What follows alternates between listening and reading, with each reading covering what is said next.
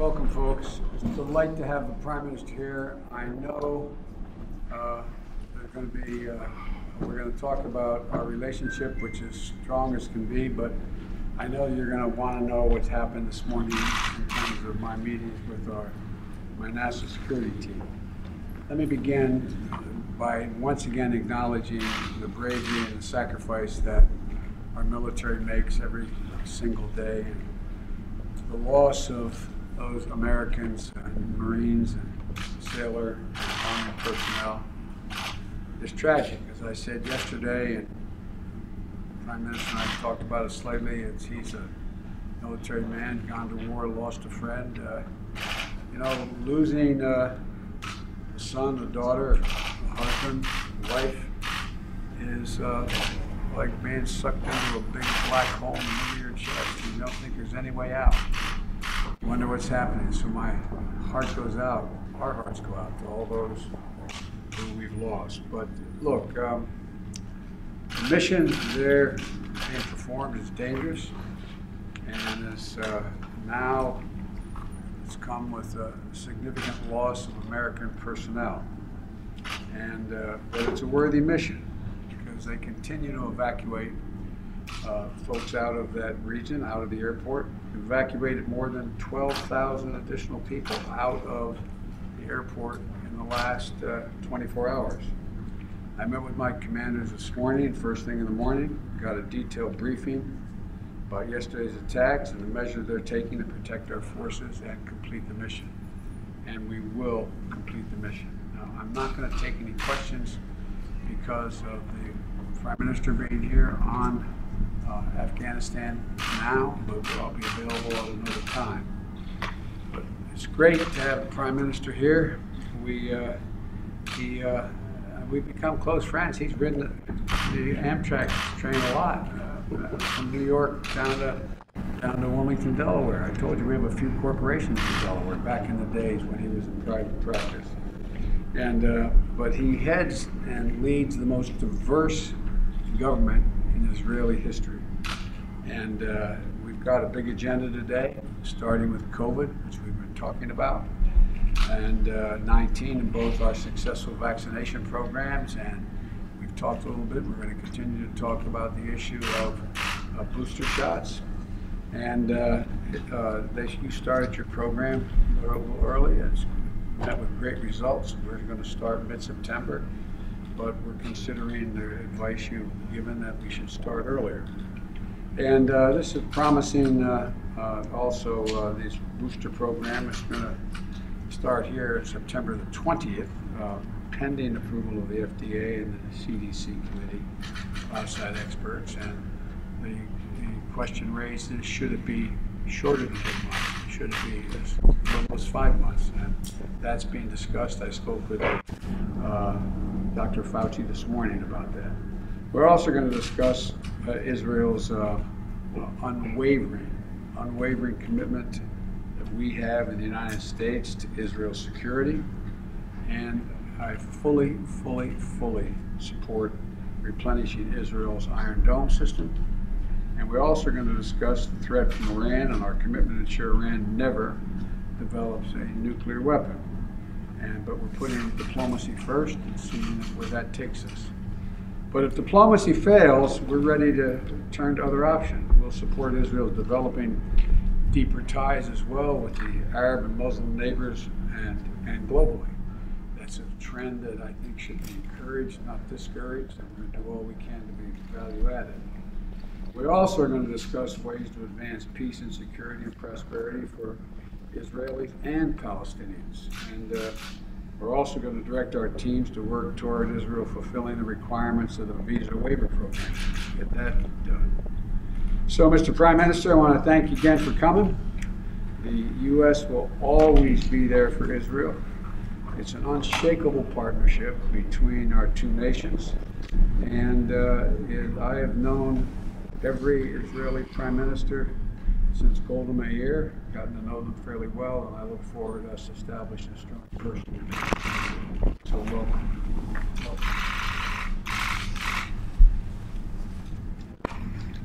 Thank you, Mr. President. First of all, on behalf of the Israeli people, I want to extend our condolences and deep sadness for the loss of American lives in Kabul. The American service members lost their lives while on a mission to save other people's lives. And that's the very definition of courage and sacrifice. May they rest in peace. Especially on this day, I want to be crystal clear. Israel always stands together with the United States of America, unequivocally. I also want to thank you for your warm words now and in our private meeting, which attest to your support of the State of Israel. But that's not new. It's been decades, and you've always stood up for us, especially during tough times. Like a few months ago when thousands of rockets were being shot on Israeli towns and cities. And that's when friendship is really tested. We trust in your support, Mr. President, and Israel knows that we have no better or more reliable ally in the world than the United States of America. I come here from Jerusalem, our eternal capital, and I bring with me a new spirit, a spirit of goodwill, a spirit of hope, a spirit of decency and honesty, a spirit of unity and bipartisanship of folks who, as you suggested, harbor very different political opinions, even opposing, yet we all share the deep passion to work together to build a better future for Israel. And that's what Israel's about. We're out to be good, to do good. But in our region, doing good is not enough. Israel has to be strong in order to do good. Be strong so we can do good.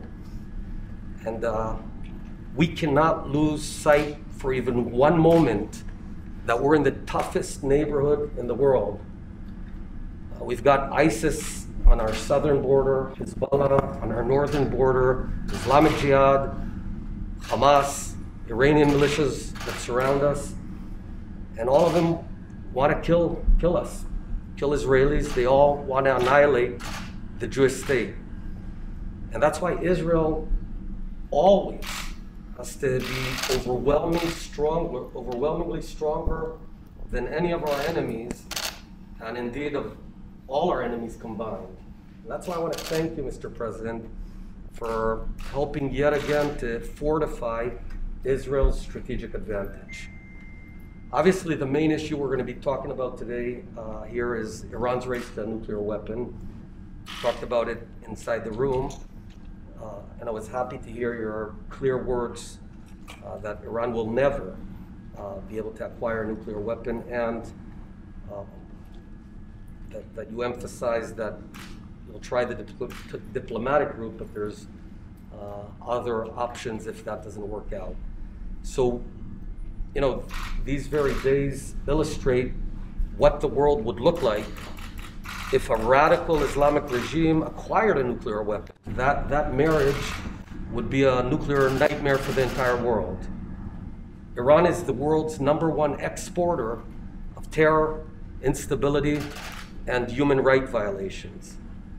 And as we sit here right now, the Iranians are spinning their centrifuges in Natanz and Fordow. And we got to stop it.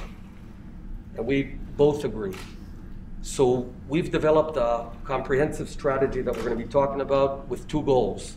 The first goal is to stop Iran on its regional aggression and start rolling him back into the box. And the second is to permanently keep Iran away from ever being able to break out the nuclear weapon. As I told you, Mr. President, Israel never had and never will ask America to send troops to defend ourselves. That's our job. We will never outsource our security. It's our responsibility to take care of our fate. But we do thank you for the tools and the back you've been giving us and you're giving us. As I said, we're also going to be talking about COVID and the Delta variant, which is wreaking havoc across the world. You were the first to call the pandemic of the unvaccinated, and that could not be more true. Just about a month ago, I took a very tough decision, a policy decision, that Israel would pioneer the booster shot, the third shot. I can report to you, Mr. President, to everyone that we've reached almost 3 million Israelis that have received the booster shot. And the bottom line is it's safe and it works. The good news, finally, is that the tide is turning in Israel. And one last word, Mr. President, I'll take this off for this part if I may. You're a man of faith, as am I. In the synagogues across the world, we read a biblical portion beyond the Parsha. It's called the Haftarah. And tomorrow we're going to be reading words of the prophet Isaiah, Yeshayahu. In Hebrew, the words are, Se'i saviv enaich ure'i, kulam yikbetzu uva'u lach, banaich merachok yavou, uvnotaich al tzad te'amanna. What this means, I can say anything now, right? What this means is the sons and daughters of the Jewish people are going to come back to our land, are going to nurse our ancient land and rebuild it. And this ancient Jewish prophecy is today's Israel reality. And it's a miracle that you've been so central and so part of it for so many years. So, Mr. President, today you and you've been so generous with your time in these difficult days.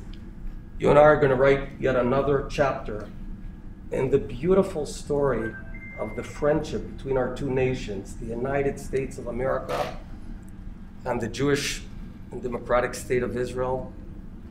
Both of us who seek to do good and need to be strong. Both of us who are a lighthouse in a very, very stormy world. Thank you, Mr. President. I look forward to working with you now and for many years forward. Thank you. Well, thank you, and you give me credit, much of which should go to Barack Obama for making sure that we committed to the qualitative edge you would have relative to your friends in the region. So he's the one that deserves it. Thank you as well. Thank you very much, folks.